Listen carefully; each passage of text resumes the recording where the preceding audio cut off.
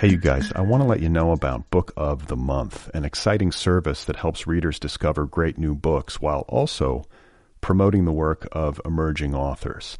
Every month, the editorial team at Book of the Month reads through hundreds of new titles. They do the curating for you. They narrow it down to 5 to 7 of the best new books on the market, and you get to choose your Book of the Month. To sign up, just visit bookofthemonth.com. And for a limited time, you can get your first book for just $9.99 by using the offer code CHIRP, C-H-I-R-P. I should add that Book of the Month recently launched curated audiobooks in addition to hardcovers, so members have options. You can choose one or the other, either the hardcover edition or the audiobook. And if you pick the audiobook, you can download it and listen to it right there in the Book of the Month app. My latest pick is a novel called Anita de Monte Laughs Last by Xochitl Gonzalez. It tells the story of a forgotten art star of the 1980s who died tragically and whose life and work and memory are later unearthed by an art history student. This is right up my alley. I can't wait to read it. So if you want to sign up for Book of the Month, remember, go to bookofthemonth.com, and for a limited time, get your first book for just $9.99 by using the code CHIRP, C-H-I-R-P. One more time, that's bookofthemonth.com. Use the code CHIRP and get reading.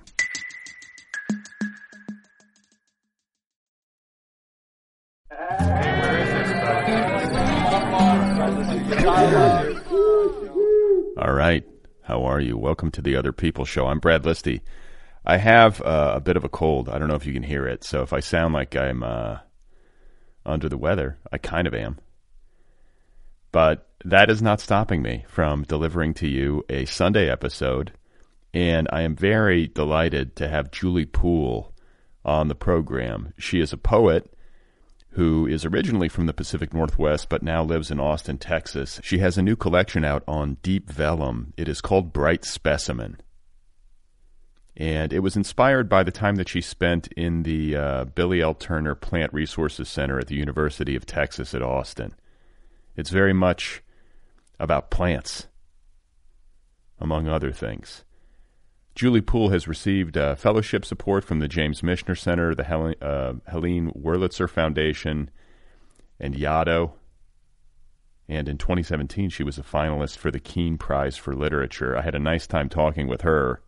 That is coming up in just a minute. I do have a quick announcement. If you are a journalist or a literary critic or a book blogger or a literary podcaster, and you would like a advance copy of my novel, Be Brief and Tell Them Everything, please email me at letters@otherppl.com. That's letters@otherppl.com, and I will put you on the list for a galley. My book comes out in May 2022, so we're getting galleys together and all the rest. Today's episode is brought to you by Grey Wolf Press, publisher of The Swank Hotel, the new novel by Lucy Corin. Book list says, quote, Corin's novel unveils the madness that permeates society by scrutinizing trauma, cultural expectations, and the political and economic climate of the 21st century. That's The Swank Hotel by Lucy Corin, available now from Grey Wolf Press. Hey, it's Kaylee Cuoco for Priceline. Ready to go to your happy place for a happy price? Well, why didn't you say so? Just download the Priceline app right now and save up to 60% on hotels. So whether it's Cousin Kevin's Kazoo Concert in Kansas City, go Kevin, or Becky's Bachelorette Bash in Bermuda, you never have to miss a trip ever again. So download the Priceline app today. Your savings are waiting. Go to your happy place for a happy price. Go to your happy price, Priceline. So I'm going to have Julie Poole read a poem to you before we get started with the interview. I do this with poets, as most of you probably know.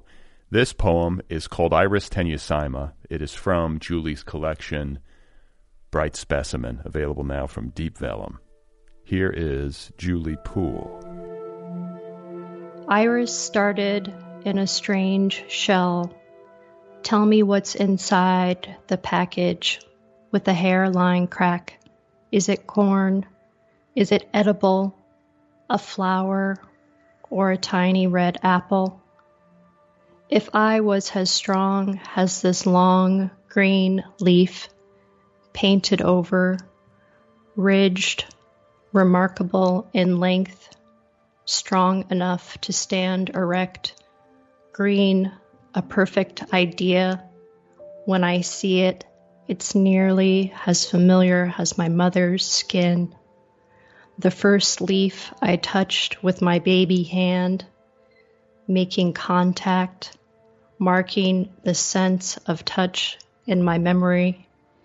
Grasses of many textures, some sharp enough to cut, some soft enough to taste the roots of. Yes, when I was young, I put grass in my body. I pulled the young shoots out and ate their water-ripe tips. There was a faint squeak when I pulled the blade away from its roost. Okay, that is Julie Poole reading a poem entitled Iris tenuissima from her collection Bright Specimen, available now from Deep Vellum Press. Very pleased to share my conversation with Julie with you right now. Had a lot of fun mating her and enjoyed this collection. So here we go. This is Julie Poole, and her new collection, one more time, is called Bright Specimen. I started this book and I didn't really realize that this would become a book at all. It just started as a, passion project. And I was like, oh, I'm going to write about flowers. I'm going to encounter beauty. And I thought that that was what interested me about flowers, and especially pressed flowers. And I was, the Billy L. Turner Plant Resources Center has over 1 million specimens. So I thought in a dreamy sort of way that I might be able to stumble upon possibly one of the most beautiful plants in the world. Who knows? So I looked at many, many specimens. But violence became a theme that I noticed pretty early on. In fact, like maybe even day 2, just because I was working at UT, University of Texas at Austin, in the main tower. And the tower was a setting where one of the first mass school shootings occurred. So my desk was, I would say, a few feet away from the stairwell that Charles Whitman climbed to the top of in 1966 and took the lives of innocent people. So I felt like the building carried that sense of trauma still. And the more I looked at plants, the more I realized that I also carried a sense of trauma within myself, especially within my body, and that I was hiding from that. And I was looking for some activity to distract me from that bodily feeling of violence and reliving trauma. And the trauma that you were hiding from and that was kind of living in your body was the hospitalization that you suffered through or in an earlier part of your life. Is that correct? You write about it in the afterwards. So Yeah. So I was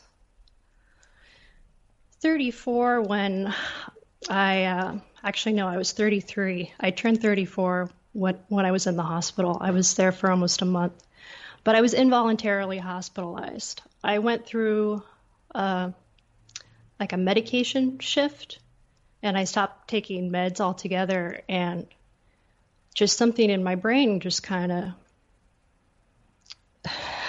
went haywire, and I became very disconnected with reality. And yeah, involuntary commitment is is really not a fun process. It's just, I didn't want to go to the hospital. I had been hospitalized 3 times before I turned 18 as a teenager. For bipolar? Well, at the time, I was diagnosed with clinical depression, and I was always like one of those kids who really struggled with depression. And I had, a lot of self-harm tendencies, and I would say that I never wanted to take my life, but I did feel like I was testing those boundaries, and I was testing the people I loved in my life to kind of maybe take care of me and like realize that I was in a lot of pain. So those experiences in my formative years of being on psych wards as a kid, when I was a kid, I was just a teenager. They didn't have room for me in like the adolescent or children's ward. So I was put on wards that with adults, and that was an interesting experience as a teenager, being in this atmosphere where, I was just incredibly sick and surrounded by people who were also really struggling too. But yeah, so I think that that's something that this book has really allowed me to talk about more and realize that it's been a part of my life. And yeah, I still struggle with my diagnosis. I don't know if I'll ever reach that point where I'm just like, yeah, I fully embrace this, because a lot of my experience of mental illness has had environmental triggers, just having a turbulent home life and not having my needs met, not having enough food, not feeling safe, not feeling like my mother was protected, feeling in constant danger. So I acted out in a way, maybe to bring attention to this problem that my family was facing. And that problem had to do with, my stepfather, who was a pretty troubled individual. And you allude briefly as well to the loss of your father when you were 11. So this too is, I would imagine, is a part of the trauma that lives within you. How can the loss of a parent not be traumatic to us, right? Yeah. It is. It's interesting. Like when I look at other poets, it's kind of uncanny how many poets have lost a parent. Sylvia Plath, I think, was like 10 or 11 when she lost her dad. And my dad died of a brain tumor. He had brain cancer. And my mom remarried a few months later. So I didn't really have enough time to process that he was gone, because she found someone pretty quickly, and we moved right away. We moved from the house that I grew up in.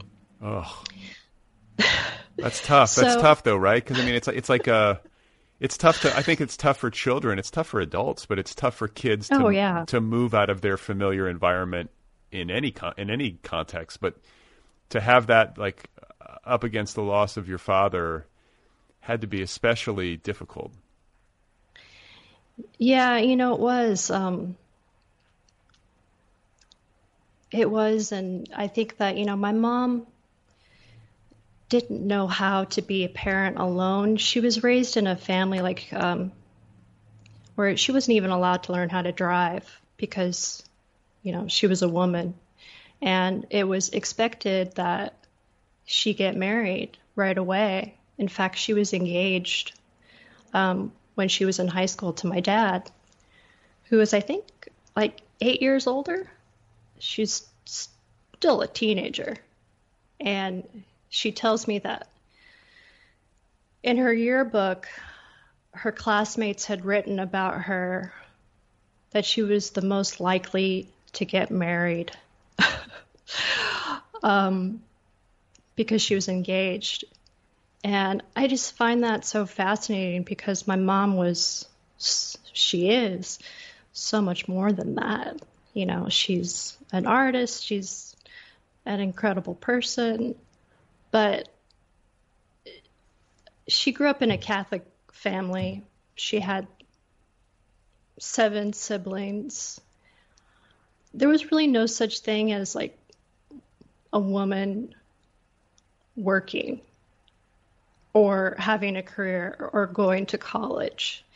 So that never even was an option for her. So when my dad died, I think she was just terrified of not having this nuclear family. And man, when I walked in and I met my new quote unquote stepfather, I was blown away by the difference. Even in their stature. My dad was kind of a petite guy. He was like 5'8", and very soft-spoken, just such a gentle human being and really funny. And my stepdad, like one of my first encounters was him like trying on my father's coat and the sleeves being really too short, and him saying, like, oh man, this guy was tiny.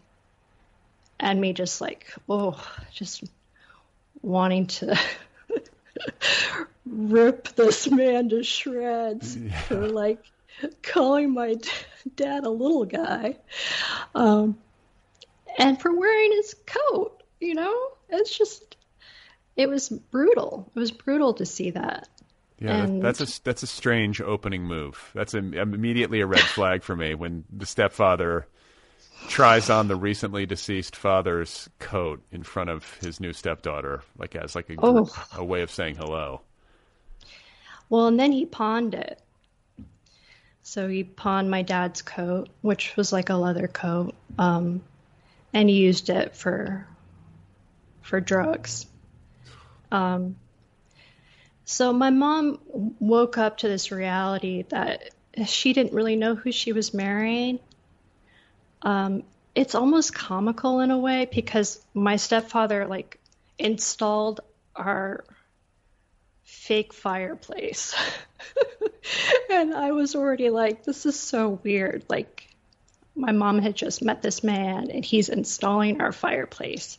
And then I come home and she's like, I'm getting married. And I'm like, oh, wow. What do you say? I mean, you're 11 years old, right? What do you say? But the funny thing is that I felt like, you know, my mom and I were really close. And I felt like when my father died that I had in a way become him. And that's not uncommon, you know, especially because I was the oldest kid. And I wasn't there when he died, but I held his hand while he was in a coma. And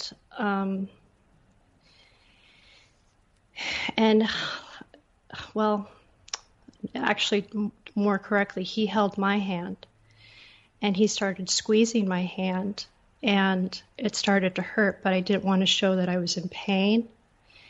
And then the nurses noticed that he was squeezing my hand really hard in a way that was probably some sort of reflex. So they had to peel his hand off of my hand. And he's still supposed to be in this coma. So he's having like some sort of recognition Um, and I felt his life like kind of enter my own at that point. So, yeah.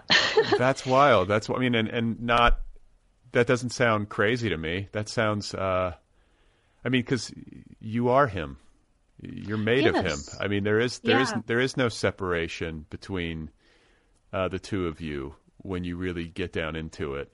Absolutely. And I think there are many documented cases of people being in comas, especially I think when a child is there. I think of my grandmother who, in her final years, had dementia, and one of her children was severely mentally disabled, her youngest, and she was gone. Like my dad would go in, and he would say, and she barely recognized him at all. But then my Uncle Brian would go in, and she would suddenly come back online. It was wild. Yeah. Because she, and it was really touching to see. Like she would suddenly look up and like take his hand, say his name. It's a little bit of mysterious how it all works. But the fact that your presence and probably your voice, I would imagine you were talking a little bit, as you were there. Because they say that auditory sense is one of the last to go, right? If somebody's not conscious, they can often still hear. Or if they're not, Wow. yeah, so maybe he heard and then, I don't know, who knows? But it squares with what I've like read and heard through the years about people in the final stages of life and like what they're aware of, and then just that deep connectivity. And also what a powerful and kind of scary and sad experience for you as a child, like how heartbreaking. Yeah, I think, I love that I got to know someone like that. And it's strange because, I knew that my dad kind of wanted boys. Like I sensed that, like he had 3 girls. And I think that, like he would take us fishing or we'd play baseball or he'd try to teach me how to play basketball. And so, yeah, I think that I always sensed that, like maybe he would have preferred a son. But then he at some point he shifted and was like, oh, having daughters is actually the coolest thing. And we interacted on a different level. But I don't think that I would have if I didn't have my dad as that sort of role model of who a man could be, I think that I might have encountered my stepfather and thought, well, this is just how all men are. And so I'm so grateful that I had, someone to look up to until the age of 11 and, be kind of in awe of. Yeah. Well, no, it's a huge blessing to have loving parents. Not everybody does. Yeah. Not everybody does. And when you don't, it's a difficult road, to say the least. And, the thing you said earlier about a lot of poets having lost a parent, I think of like poet friends of mine, and maybe like the poet friend of mine who embodies my idea of what it means to be a poet the most, like there's something very pure and true about him. He lost his little sister to leukemia when he was a kid. So not the loss of a parent, but, lost a sister and suffered through stepfather abuse as well. So interesting parallels. I think, I guess it makes a kind of obvious sense that having to go through really tough stuff at any stage of life, but maybe especially when you're a kid, can't help but deepen you in some ways. It forces your hand. You have to grow through it. The alternative is what, Yeah.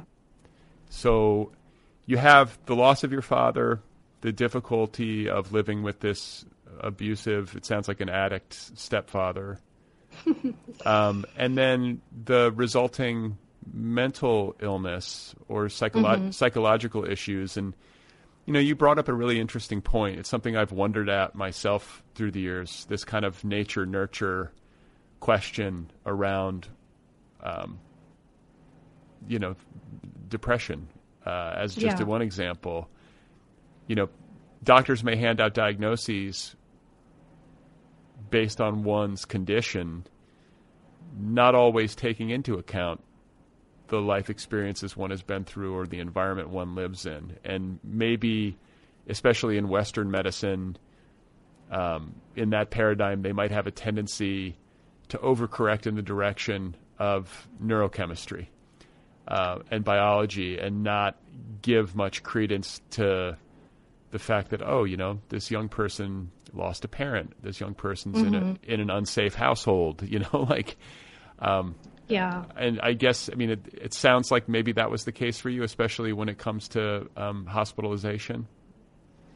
Yeah, and I grew up in the 80s, and so I started really, I was medicated in the 90s, and, I remember, this is when psych meds are actually pretty new in terms of giving them to kids and stuff. And I don't think that there was really that research there yet that showed what happens to a developing brain that's on, a lot of medications. And later on, there are clear warnings now on a lot of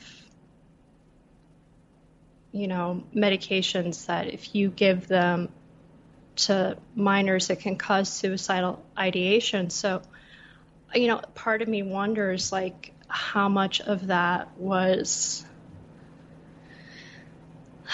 the result of, I don't know how to say this, being a kind of a guinea pig for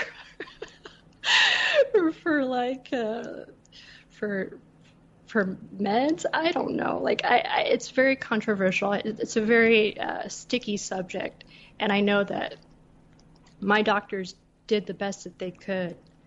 But I do also remember things that came up that were really quite shocking when I think about them now, especially my psychiatrist recommending if I didn't get better to have electroconvulsive therapy.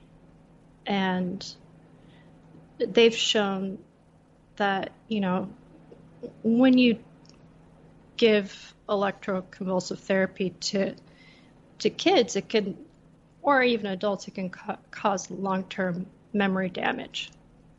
Right. Yeah, I remember reading about that. I'm trying to think of, maybe it was I was reading a biography of Ernest Hemingway. I want to say he was treated with that. But that was kind of common treatment, I think, in mid-20th century American medicine for people who were dealing with severe depression or severe mental illness.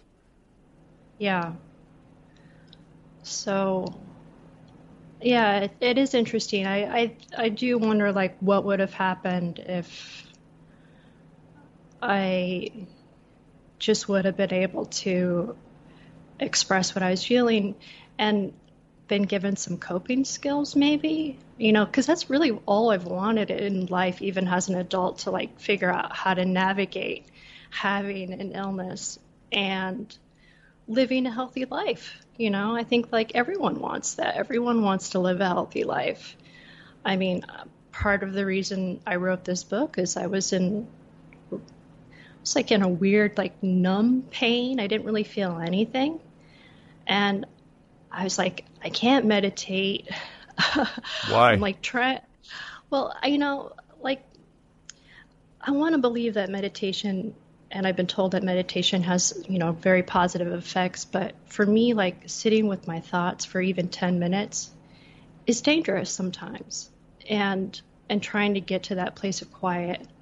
And so part of my process in looking at these plants, like looking at these broadside sheets of plants, 20, 30 plants a day, was an act of meditation. It was an act of like putting myself in a meditative mindset that allowed me to surrender those harmful, negative, scary thoughts that I was having and focus on something so much so that I was looking at it I was looking at the plants, not only like directly looking at them, but I was looking at them through a magnifier that had this light on it. And so I could see every detail, the smallest details in a petal, the stems, and I was just in awe. It was like going to MoMA in a way, like going to an art museum and seeing something and saying, oh, this is the coolest sculpture I've ever seen, or this, I've never seen a color like this before, or I've never seen a texture like this before. And having that image be the focus of everything, and just the incredible amount of feeling that came from that. I'm looking at something that's supposedly dead, and I know it's not alive anymore. It's been uprooted. Some of these plants are like hundreds of years old. How do they preserve them? How do they stay in any kind of shape to be even looked at if they're hundreds of years old? Well, that's a great question. Sometimes there was a chemical process that was used, and sometimes not. It depends on whether or not plants are vascular plants or I'm sorry, I'm not a botanist. I'm probably screwing this up, but say for instance, an orchid isn't going to preserve as well as a plant that's a vascular plant like a pansy. Orchids are very delicate and hard to preserve. But they're basically just on sheets of paper and they dry out. A lot of them lose, a lot of the color. They're not as vibrant. Some of them are incredibly vibrant. Plants from the tropics, for instance, it's just incredible. You could look at a plant from South America and just it'll blow your mind. But they're on these big sheets of paper laid flat, and then they're put in folders, and then stored in these kind of like hermetically sealed cabinets. And the cabinets are supposed to ideally keep out bugs. They're dark. It's like you don't want light on the plants. You don't want an overexposure of air. Like the biggest danger in an herbarium is water damage and bugs, like a bug infestation, or obviously fire. So yeah, they're incredibly delicate. And when I had to move them, we would never turn it like a page of a book. That would obviously be really stupid. You have to lift each document up and move it aside and then set it down. So I was so incredibly lucky that the curator trusted me to do this because, number one, I'm not a scientist. I'm not a botanist. I'm a stinking poet, and who knows what kind of drugs I'm on. And so it's and it was just an incredible experience that they trusted me to take on this project, and they welcomed me into this space, which was very quiet. It was like working in a library. I basically got the perfect office for myself. and this project to work on. And each week I'd come in and I'd say, well, I'd really like to look at snapdragons today. And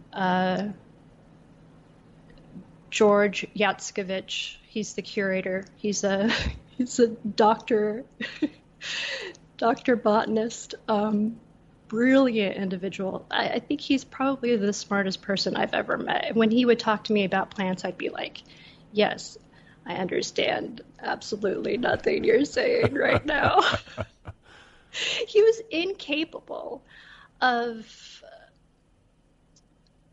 putting anything in like layman's terms, which I so appreciated. It was so lovely, like everything, like the Latin names, like the very like the scientific language that he would tell me about. He was really like trying to teach me, and a lot of it, some of it stuck with me, and some of it didn't, unfortunately. I can relate to that. I would have been at a loss.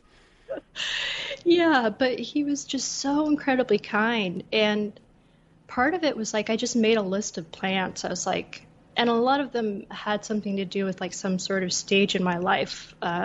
Like snapdragons had kind of a sentimental association for me. Like I used to take them and you could pinch the corners of the flower and kind of make them talk, I don't know if you ever did that when you were a kid, like make a snapdragon talk. I don't think, I grew up in the Midwest. Do we have snapdragons in the Midwest? I don't even know. So yeah, snapdragons are fun because they look like they have tongues and they look like they have mouths. And you could be like, "Roar, I'm a dragon," They're just the coolest things. And so I remember doing that as a kid. And I wanted to look at them and look at a lot of them and just kind of meditate on that experience. Okay, I need to stop you here because I think there's an interesting point to make, maybe like a dissonance between what you said earlier about not being able to meditate and to sit with your thoughts because it can be dangerous. Mm-hmm. I get that. I actually have a friend who is diagnosed as bipolar who told me much the same. Like meditation is intolerable to him. For I think that reason, because the voice, the jabbering, the static is just too loud and maybe too dark or something. But everything that you're describing to me, and you keep saying the word meditative or meditation, I mean, to sit in an herbarium in a quiet room for hours on end, looking at the granular detail of plant after plant after plant, and finding a sense of deep peace in that's every bit as much meditation to me as sitting on a cushion and observing one's thoughts. It's just a different mode, right? Yeah, thank you. I mean, I feel that strongly. I feel like, one of the biggest influences in my work is the work of John Berger, who wrote Ways of Seeing. He wrote about art history and how important it is to look at art and to look at art incredibly closely and like with an eye for detail. And that just seems so important to me. And in doing so, and like looking at something and focusing on it, you do feel a sense of time lifting, but also a sense of connection too, which ideally that is what like loving kindness meditation would give someone, is like a sense of connection to all beings. And I would love to get to a state where, I can meditate, because I do think it's a very healthy practice. I just couldn't do it at that time. And during the pandemic, I haven't been able to. But I can observe things up close and pay attention. And I'm so grateful for that.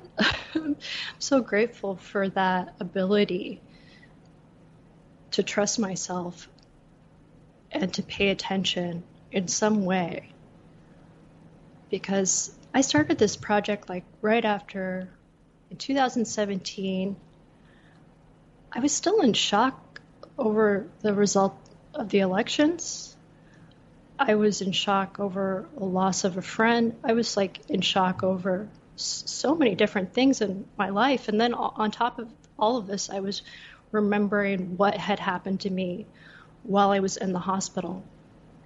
And I found this space that felt both safe, but at the same time,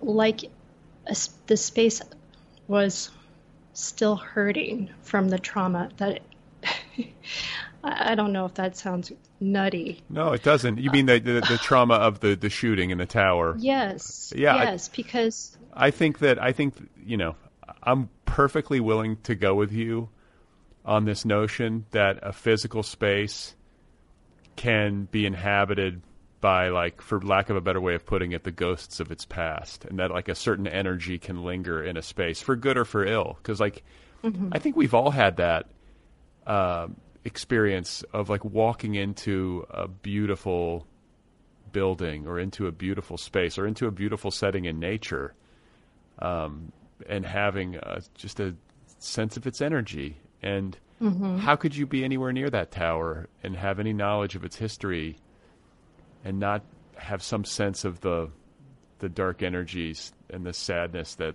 lived in there, right? I mean, I don't know. That doesn't feel too far afield for me. Okay. Yeah, that's good. It's so funny because, I think like I'm thinking of myself more in terms of, as a human species, we are soaking up our environment. We are sensitive to our environment. And there are some people who are more sensitive than others. And I think that as much as I really resisted this for a long time, I think I'm really sensitive to my environment, the spaces that I walk into, where I feel safe. And I was trying to almost create this space for myself within my imagination. I pictured being able to read these poems to myself after I finished the work that there was a certain point where I spent 6 months doing this. And then there was this certain point where it's like, okay, I feel like I'm done. I felt like I completed this. And then all of the poems went into a box and I didn't really know what to do with them. And I write longhand, which, is just how I write poems. Tons of spelling mistakes, sometimes I can't even read my own handwriting, but I have to feel in contact with the page. And especially in this setting, I felt like I needed to be in contact, moving a pen across the page, almost as an act of translation. Looking at the forms I was seeing, and I was like, well, how can I translate what I'm seeing into language? Okay, can I stop you for a second? Because I'm now thinking of your mother's artistic gifts as a watercolorist, correct? She's a painter. I'm seeing a corollary here between her ability to look closely at something and render it on a canvas or on a sheet of paper or whatever and paint, and the work that you're doing as a poet. Did that ever occur to you? Oh, no, actually. That makes me really happy. Because, my mom came to art has a way to cope with trauma in her life, and she practiced at it, and she would draw faces, and that was her way of communicating with herself. And then she moved on to other forms, oil painting, watercolors. After my father died, she stopped making art for a really long time. And when I started writing these poems, I asked her if she would be willing to do some watercolors of some of the flowers. And, you know, she told me, like, botanicals are really hard. It's hard to capture in detail a plant. Like if you're out of practice, it could be really difficult. And so her approach was to use watercolor on tissue paper, which shocked me because that's like making things 10 times harder. I was going to say, right? Doesn't that, I feel like that would just bleed everywhere, the colors, right? Yes. So she was like really trying to be meticulous. And for some reason, she was like, I have to use tissue paper. And then she cut the tissue paper out and mounted it on cardstock watercolor paper. And it struck me later that this was like really the perfect way to represent the plants and like the delicate nature of them and like the sort of layers and dimensions of that I was seeing. So I was excited that she got on board to do these paintings. Yeah, I hope that she finds her groove again. Yeah, she's good. That's where. Thank you. Yeah. So you have this collection of poems. Like you've done this as like an exercise to process trauma, either directly or indirectly, to find safe space, like some place of peace, which I think especially, I can relate to that, especially in the sense of the aftermath of the 2016 election. I think I was traumatized by that. I think a lot of us were. Mm-hmm. I remember quitting social media, like reading a lot, writing a lot of letters. Like I was just like, oof, it was a lot to deal with. So I get how doing something like this, like looking at plants and being in this tower on campus, could be like a lovely kind of escape or daily ritual to kind of find some sanity in this world. Mm-hmm. I'm curious about the point at which you shifted from it being kind of this lovely, enjoyable exercise and meditation practice to you feeling like you had a collection of poems to publish.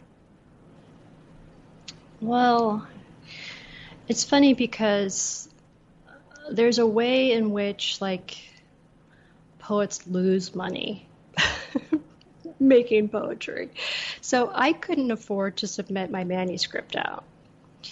And I didn't even have a manuscript done. I had like 375 poems, and I was like, okay, this is nuts. You know, I have to figure out how to make a manuscript. And I used a deadline, and the deadline was a free submission for a small press that I really had a lot of respect for. And a friend told me, like, if you want to submit to this small press, you have to do it at midnight, as soon as that submission period opens, because so many people will be submitting, because poets pay like anywhere between $35 to $65 to submit a manuscript to publishers. And that can really, for someone like me, that could really take a chunk out of your bank account. So I gave myself a week to kind of order the manuscript, to put it together. I put the poems up on the wall. I read them, and at midnight, I didn't have Wi-Fi, but I knew where I could get Wi-Fi. And it was like across the street at this real estate office. And I like stayed up until midnight. And as soon as midnight struck, I like walked across the street, was sitting on the curb, uploading my manuscript. And I sent it, and I was like, I felt so happy. And of course, like, you know, it was rejected, you know, and I was like, oh, I guess I'm never going to do anything with this book. It's so funny. It's like, I never realized how like hard I take rejection, or how, like this warped idea I have of rejection. I'll be like, okay, one place, that was enough. I was going to say, just take one swing at bat. You swung and you missed, and that's it. It's over. Done. I was relieved in a way. I was relieved because I was like, okay, now I can just go into a box with all the other books that I have, not finished and not submitted anywhere. And I can be happy just to have it. And the only reason the book exists is a friend of mine asked me if she could submit the manuscript to her publisher, Deep Vellum, Taisia Kitayskaya. Her book is amazing. It's called The Nightgown.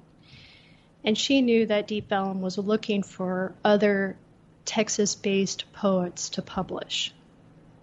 And she sent them my manuscript. And I didn't hear back, and I wasn't thinking that I would hear back. And I heard back, and they were like, well, we want to publish this. And I was like, are you sure? Like, really? And then it just kind of morphed from there into book form. And to tell the truth, I had a lot of demands. And Deep Vellum is so sweet because they met those demands. One of my biggest demands was I really need this book to be printed sustainably. I need it to be on recycled paper. I need it to be I need it not to take from the earth if you can, like in any way, shape, or form. Like, please, like, this is very important to me. And they did it. And I was so happy with that. They gave me so much creative control. My friend designed the cover. The layout artist was incredible.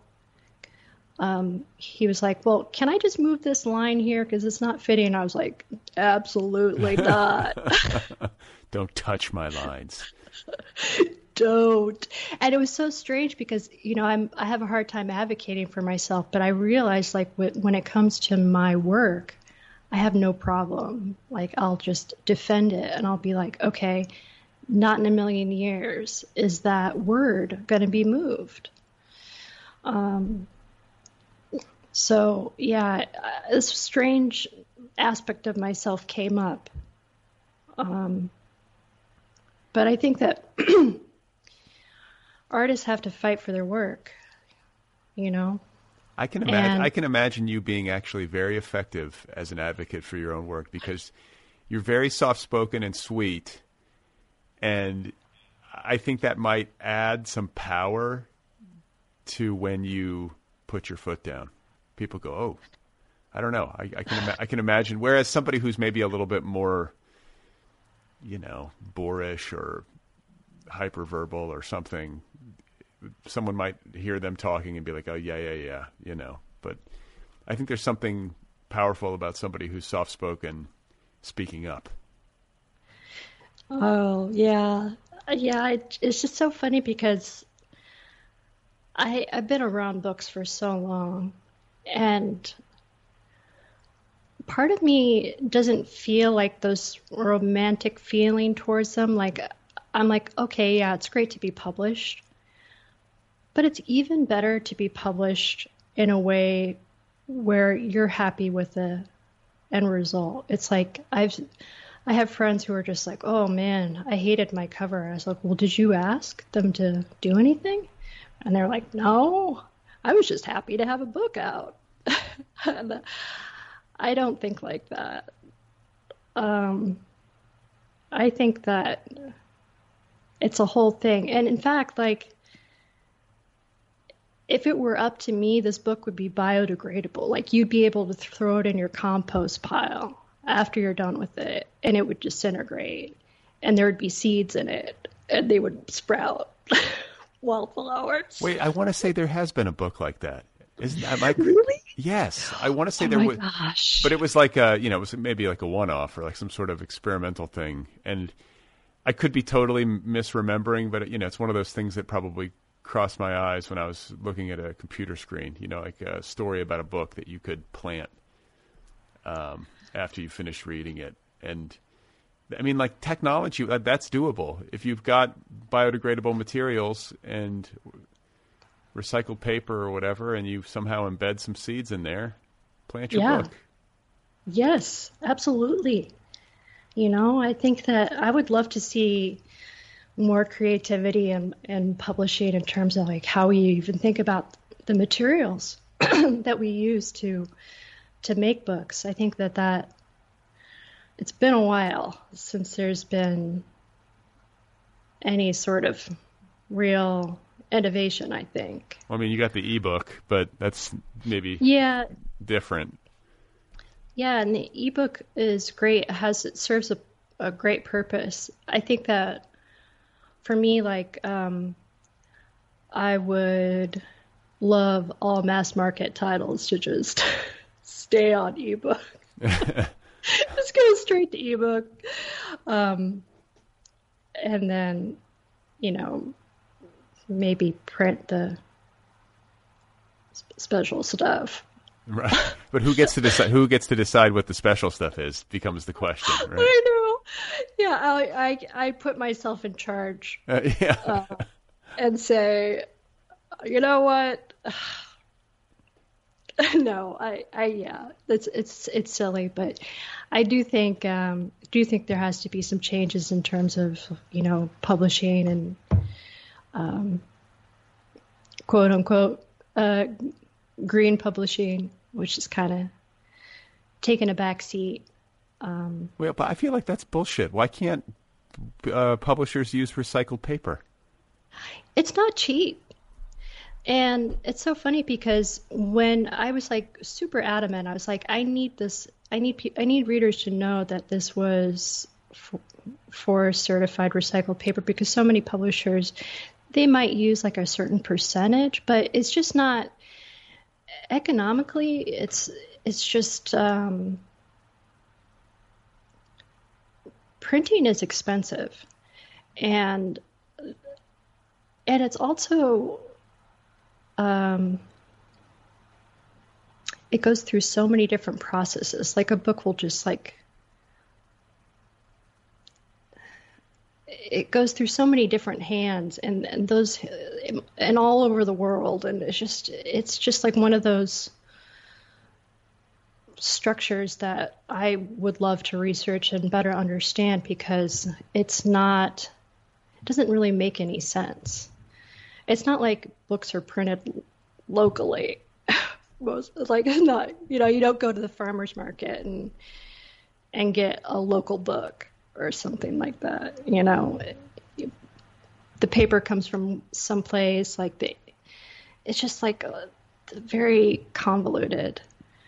I feel like though, if like one of these big, Random House or something just made a company-wide decision to only use recycled paper, that would automatically bring the price down, right? Because you could order in bulk. That's what we need. We need these big conglomerates to take the reins, and then suddenly the market would magically shift and prices would come down. Yeah, and I think in the UK there's actually been a much bigger push to do that. I think a lot of publishers in the UK, I think UK Penguin in UK does recycled paper. I don't know if that is applicable in the US, but it's something I have to research. But it's something I'm really interested in, being that I'm from the Northwest and I've seen firsthand what deforestation looks like. Where are you from? I know I grew up in Seattle, but I lived all around Washington, and I remember like living in right near the border, Blaine, Washington, which is a tiny little town, and driving up through like these hills and then seeing like clear cutting. And actually one of the first memories I have of environmental activism is looking at the side of the landscape, and someone had taken the fallen logs, and this is a pretty bold statement, and spelled out with the logs rape.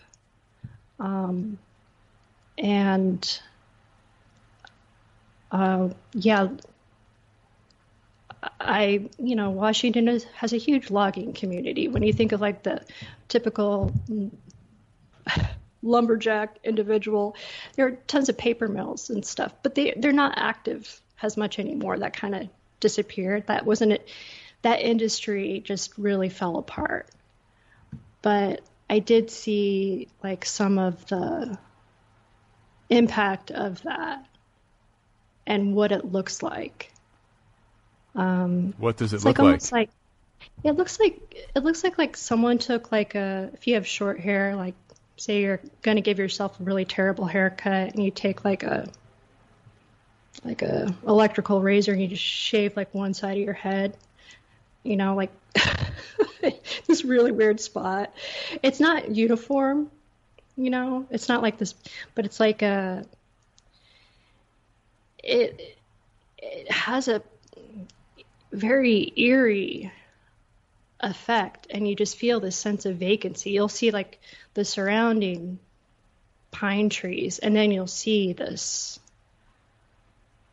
vast expanse of tree trunks, like lopped off tree trunks. And this, if you see it early on, there's like an almost like a bright red color, which is, maybe I'm over influenced by, I don't know if you ever saw that movie Fern Gully. No. It's like an old Disney film. Fern right. Gully was right. Yeah, I know. I think I've about, yeah, it was basically about like this, hungry deforestation happening. Anyway, I don't know why I thought of that. But yeah, the impact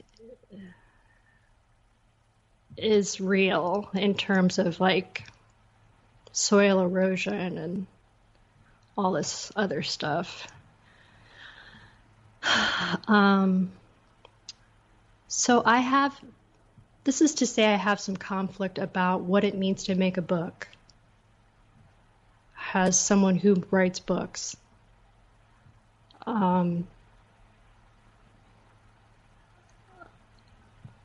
Is there a way that I can do it that, doesn't take anything? I don't know. It's sustainable. Your thoughts? It's the issue of sustainability. Yeah, sustainability, like wanting to like have a light, like a small footprint. I get that. People have kind of weird responses sometimes, like to that. Like I live in Texas, and I was like recently, actually not recently. This was like a year ago. I asked my landlord. I was like, "Hey, can we get compost?" And he started laughing. And he's like, "Compost?" I live in Austin. And I was like, "Yeah, compost, like, can we get it like a compost bin?" And he's like, "Oh no, I'd have to pay for that, and it's the things I grew up with in Seattle, like composting, everyone composts, it's just like everyone has a compost bin. Who doesn't compost?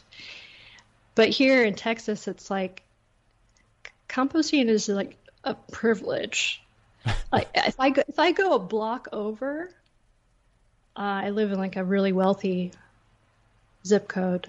I live in like a piece of shit apartment, but I live in a wealthy zip code. So if I go a block over, I'll find all of these compost bins and I'll just like pine. I'll get like this maternal like womb yearning. I just want to fucking compost. And so I have all these bags of compost in my freezer right now. Because at night, sometimes I'll be like, okay, well, I really want to compost and I don't have compost.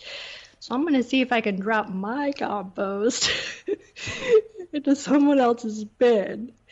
And, you know, people get pissed. Yeah. If, it's a weird thing. I do that sometimes, like if I take my dog for a walk and my dog poops, and I'll like pick it up, and then I'm like, is it okay if I throw this in their trash can? It's like, yeah. I mean, it's not like I would go up to somebody's house and like find their trash can, but if it's like out at the curb, I'm like, what does it matter to them? But then I've gotten like a dirty look before, like don't throw your dog shit in my trash can. And then I'm like, but you're not looking when are you spending time inside your trash can? It's not going to bother you. What is your issue? You're being uptight.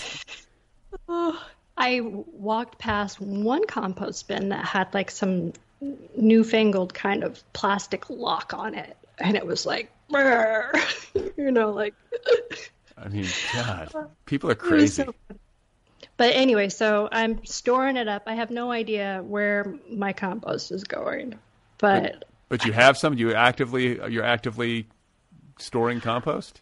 Yes, I have too much compost in my freezer right now. And my idea was to collect enough compost so that I would reach my own body weight.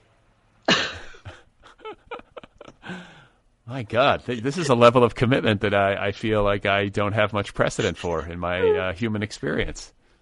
I have a point to prove, man. Yeah. I mean, it's just like, why is it so hard for cities to... A lot of people in a lot of cities don't even have access to recycling. That's a huge problem. Yeah, I live in Los Angeles. I don't know I mean, I've never composted. I don't think there's a composting option. Really? Yeah. Oh, man. Yeah, you know, it's so funny. I'm not sure how much of an effect it has, but I'm sure that, you know, it takes longer in a landfill to degrade. That's why composting is, in theory, a better practice. It's also good for the soil, isn't it? Like that compost, you add it to your garden or whatever, and it's great. Tons of stuff. And you know, it's kind of like a fun project too. If you want to take it on yourself, I was trying to figure out, like, I don't have any green space around me at all. So I was like, I don't have a place to, like, if I were to like figure out some method of composting. And there's actually a great Japanese method of composting where you can have a box in your home. And I don't know like what sort of materials you need, but I read about this technique where you can compost at home and do it in a way so that you would never smell it. And you're just like mixing it, and there's like some sort of essential substance. My brain's kind of breaking down, but you and me both. I read this article in the New York Times about this technique, and that you could live in an apartment and compost and have that compost and it not smell. And I was like, well, that's cool. You just mix it around and put all your banana peels in there, and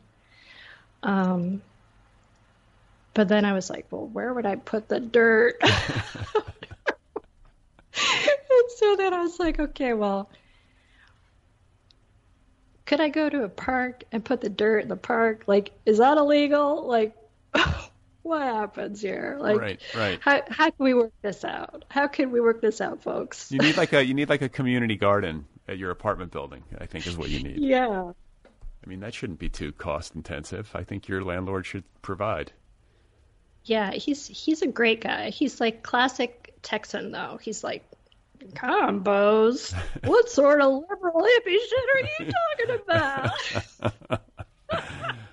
I mean, and this is like this talk of like a recycled paper book and composting and having and also just like the interest in and ability to sit looking carefully at plants all day long. Like this is very hippie. I think would be it's so hippie.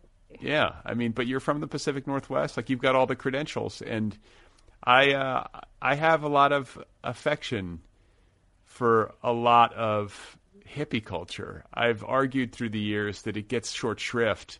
I think it's easy to caricature, but I think a lot of the impulses, especially around the environment, but also around things like psychedelics and those would be the two big ones, like the environmental and ecological arguments that hippies were making way back in the day, the interest in psychedelics that they had way back in the day, and the things that they were trying to say about their value and importance.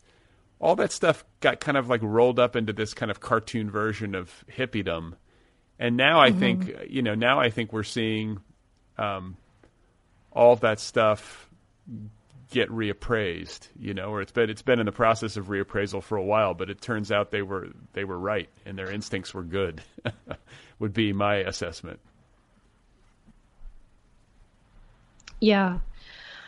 I'm a total hippie, and I'm really embracing that. It's just everything from, I did a yoga video and I was like, the yoga instructor this morning was just YouTube, and I was like, she lifted her arms and she had hairy armpits, and I was like, hell yeah.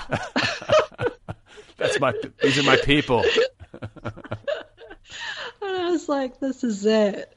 This is it. The way that because I feel somewhat similar, like I'm kind of like, yeah, I think I'm kind of a hippie, and I think that might just be a way for me to put a word on my instinct and desire to live at odds with mainstream cultural values. Mm-hmm. That's really what it's about for me. It's like sort of feeling like, there's this big herd of humanity marching in one direction and ingesting certain things and celebrating certain things and having an aversion to a lot of it. And hearing my instincts tell me like, this isn't the way for you, and I like to believe there's some wisdom in that. It's hard for me to look at mainstream culture and politics and just the bulk of, like, look where we've gotten to. Like, yes, we've made some progress as a species, but like, the planet is basically in the process of disgorging itself of us because we've abused it so badly. And the American experiment is on the brink still, I think today, we're talking on August 13th. Today's supposedly the day of Donald Trump's reinstatement, according to like a terrifyingly large subset of our population who believes this garbage and who thinks that he's like some sort of great leader. Like we're in a pretty fucked up state. There's a lot to have aversion to, I guess would be my argument. Like maybe we should reconsider what we're doing, how we're working, how we're living, what we're valuing, and how we relate to reality. So like, I don't know, I'm kind of on your wavelength. Like this whole project of sitting there looking at plants and writing poetry, at least in partial response to the contemporary state of things post 2016, that's right up my alley. I'm like, okay, there's a sane human being, responding as best she can to this and also to the deep stuff of her life. The stuff that is monolithic in a way. It's the stuff that must be contended with. I don't understand how a person with an artistic bent could go through the things that you've been through and not find a way to address it in her art. It would be crazy to me to do otherwise. And also maybe an admirable achievement in avoidance. But like, I don't know, just kudos for you, or kudos to you for finding a way, that made sense to you and that was palatable and tolerable to you, and kind of going through that alchemic process, like the alchemy of taking bad stuff. I mean, as we continue on this theme of composting, like it's kind of similar though, is it not? I mean, it's like it's a way of taking the difficult stuff of life and turning it into art, which is what most all of us are doing one way or another. And you found your way.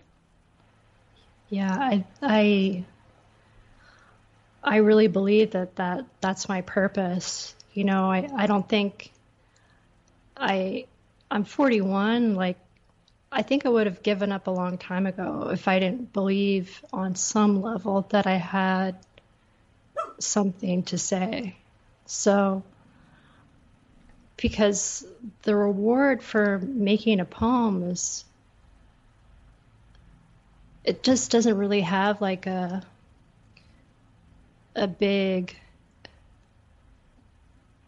monetary right return, and nor does like really looking closely at nature. I taught course on just like writing nature poetry, and I was like, oh no, how am I going to make this not cheesy? And I think that what I realized in teaching that class is that people really do want to talk about their experiences of what they see. Even if you live in an urban landscape, you are surrounded by nature. You are surrounded by it. Like, you see something every day that your brain is absorbing, but you might not talk to a friend about it. And so this was a space where people would talk about like a blue heron that they had seen, or a butterfly that they were like, that thing was like as big as a bat. Or like right now in Austin, there's this huge, in my neighborhood at least, huge boom of bunny rabbits. There's bunny rabbits everywhere. And it's remarkable. And I'm like, what if this was like the first thing? What if it was the first thing that came up in a conversation with a friend? Not like the state of the world, but how many bunny rabbits are currently. or like people talking about work. Yes. I'm so fucking sick of people being like, so especially guys. Guys are always like, so how's the office? And what's going on? You making deals? And it's just like, ugh, give me I need to remove myself from this dialogue. People see things in nature, even in an urban environment, that are like miraculous. I've seen, I don't know if you know what a grackle is, but it's basically a bird that's like, call it a Texas crow. It's not a very attractive bird, to tell you the truth, but I saw a grackle playing like basically soccer with this acorn with a squirrel. Are you sure? Were you on anything at the time? I was not. Sober as a judge. It was so weird. I was seeing these two animals, and they were playing. This bird and this squirrel were, I shit you not, like playing with an acorn nut. And I was like, what is happening? Yeah. But it's so funny because it's not something that, I think like would be the first topic of conversation. I was just going to say, if you break the ice with that at like at the cocktail party, people are just going to be like, "Whoa, somebody hit the vape pen in the parking lot or whatever." But I think too, like, not only is it interesting to me to talk about nature and nature experiences, because I don't know how to deal with life without having some contact with nature. And I live in Los Angeles, which, as you say, even if you live in an urban environment, you're surrounded by it. And maybe to a particularly intense degree, that is the case in Southern California, because you have this massive city, but you're in this basin, like ringed by mountain ranges and the ocean. And I mean, it's a really intense natural environment, even though a lot of that natural environment has been depleted by human development or whatever. It's still there. And what I notice when I go hiking, for example, is how easy it is to miss stuff. Like, I often wonder at how many times I've missed a coyote, like standing feet from me in the bushes or something, or if I've ever been tracked. Like, there's a mountain lion that lives in Griffith Park, which is sort of a mythical beast. There's one mountain lion that crossed like the 101 and the 405 freeways and is essentially entrapped in this small section of the park, or I guess it's entrapped in the park. I don't know if there are sections of the park that exist on the other side of the freeway, but it's like the lion's name, I think, is P21. That's the name that the rangers have given it. And there's one instance where it crawled into a crawl space underneath the house in Los Feliz. But otherwise, it sort of minds its business, even though there's like tons and tons of people in this park every day. And I have wondered, because I've hiked up there so much, I've wondered in the past if it's ever had its eyes on me. I have to believe at least once, right? Yeah, it seems like the chances of an encounter like that are actually pretty high. But you don't hear occasionally you'll hear about somebody seeing it, like it'll pick up on somebody's like Ring doorbell video, at night. It'll be walking through the neighborhood. But it does, these animals, especially these big cats, they are very good at hiding. And so I've never seen it. And I think about all the times I've missed things. And just the other day I was hiking and I was coming down and I was kind of lost in the chatter of my brain and I wasn't looking. And then I caught myself not looking. And I was like, oh, like look around. Like quit looking at your feet, and like jabbering at yourself the whole time you're out on this supposed nature walk. And like just as I looked up, a hawk like zoomed right in front of me, across my sight line, and then like soared down over this valley, and I would have totally missed it. Yeah. So like who knows, like on a daily basis, like we're walking wherever we're going, we're driving, like, I would guess we miss like 90% of the good stuff just because we're not awake. Yeah. Yeah, I agree with that. And when you do catch it, it's incredible. Yeah. You're like, oh. It's hard to describe too, because you don't want to, it's like one of those experiences that you don't want, you're like worried if someone's going to think you're kind of, I don't know, cheesy. I had that worry because I collect butterflies, but I collect them after they've already died. And I've been collecting them for like 4 years now. And I don't have a car. How many you got? I've got about 16. And this has taken a long time for me to do because they just fall out of the sky. And I'll, not at this isn't a simultaneous action, but because I walk everywhere, I'll find one on the sidewalk. And some of them are just fucking incredible, like huge. And I don't know. Wait. I have to stop you because I don't think I've ever seen a dead butterfly on the ground. Maybe it's because of where I live, but. Well, I think like Texas is a pretty incredible spot in terms of the amount of species that pass through this state on their journey.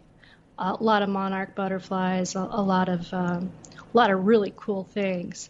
And so around this time of year, I will find butterflies on the ground and, take them. I've gotten into the habit of I take like a little brown paper bag with me whenever I'm out because I never know when I'm going to find one.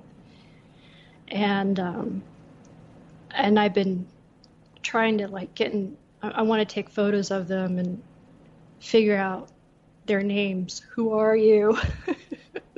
Where did you come from?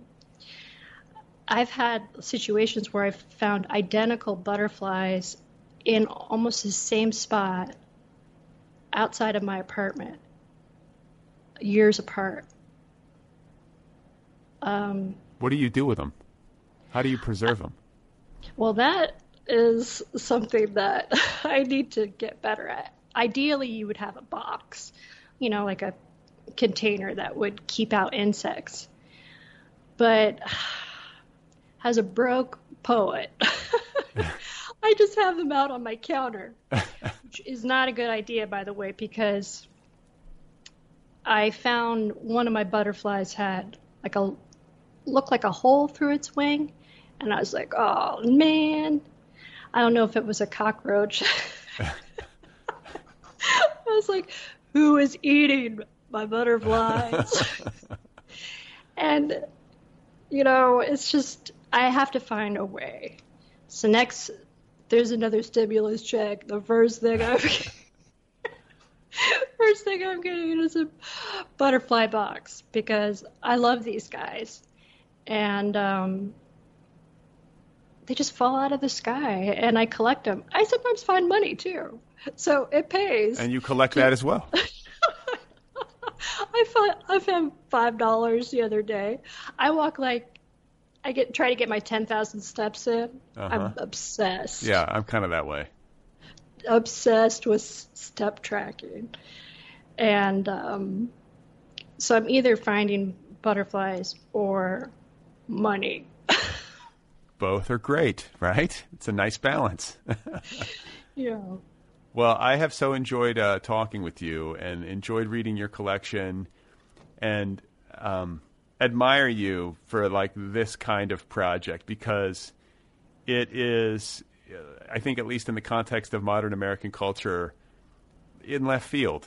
To sit there and to look at nature and to write poetry about it, and to be quiet and meditative and attentive to this sort of stuff, and to really have deep respect for your environment and for the plants and animals that we share our space with. Again, it can be easy to make a cartoon out of that, and kudos to you for ignoring that, because we need more people, I think, who understand that interconnectivity and respect it and pay homage to it. Thanks, Brad. I mean, I hope if you see the cougar and you come eye to eye, you're like, hey, buddy. Yeah. Well, hopefully it won't be like, you look like dinner. Yeah, the one time the cougar is like, you know what? I've been a little too nice to y'all. Well, listen, and may I ask, are you working on any other writing projects, or are you just enjoying the publication of this one? Yeah, I'm working on a memoir about my experience with mental illness, and yeah, I'm also a freelance writer, so I'm always working on something. Well, I'm excited, having read especially the afterword in your poetry collection. I'm very excited to read that memoir, because you've got quite a story to tell, I think. So I'll be keeping an eye out for it. Best of luck with it. Thank you so much. All right, there we have it. That is my conversation with Julie Poole, author of the poetry collection Bright Specimen, available now from Deep Vellum. You can find Julie on the internet at juliepooljp.com. That's Poole with an E. juliepooljp.com. Once again, the collection is called Bright Specimen. Go get your copy right now. The Other People podcast is offered freely. Did you know that? Every single episode, more than 700 and counting, all available to you, the listener, free of charge. It's a listener-supported show. If you like this program, support this program if you can. You can do that at patreon.com/otherpplpod. That's Patreon, patreon.com/otherpplpod. There are different tiers, different levels of support for as little as $1 a month. You can support this show. $1 a month. Just drop $1 in the hat every month. And, if you have the means, you can go up the scale. When you go up the scale, you get stuff. T-shirt, tote bag, coffee mug, sticker, book club subscription. I will write you a postcard. I will wish you a happy birthday. All that stuff. Patreon.com/otherpplpod. Also, if you want to help the show out, give it a little boost, you can rate it and review it over at Apple Podcasts. Give it a nice rating, write a review. That helps other people find the show. It helps the show algorithmically. If you have something to say to me, the email address for the show is letters@otherppl.com. Don't forget, too, that this podcast has its own official app, the Other People with Brad Listy app. It, too, is free. Go get the app. The Other People podcast now has a YouTube channel. Are you aware of this? Every single episode of this show is available on the Other People YouTube channel. Search for it by name, Other PPL with Brad Listy, over at YouTube, and subscribe. Hit the subscribe button. It's free. All right, a new episode coming up on Wednesday. Get ready. Get ready. Get in the ready position.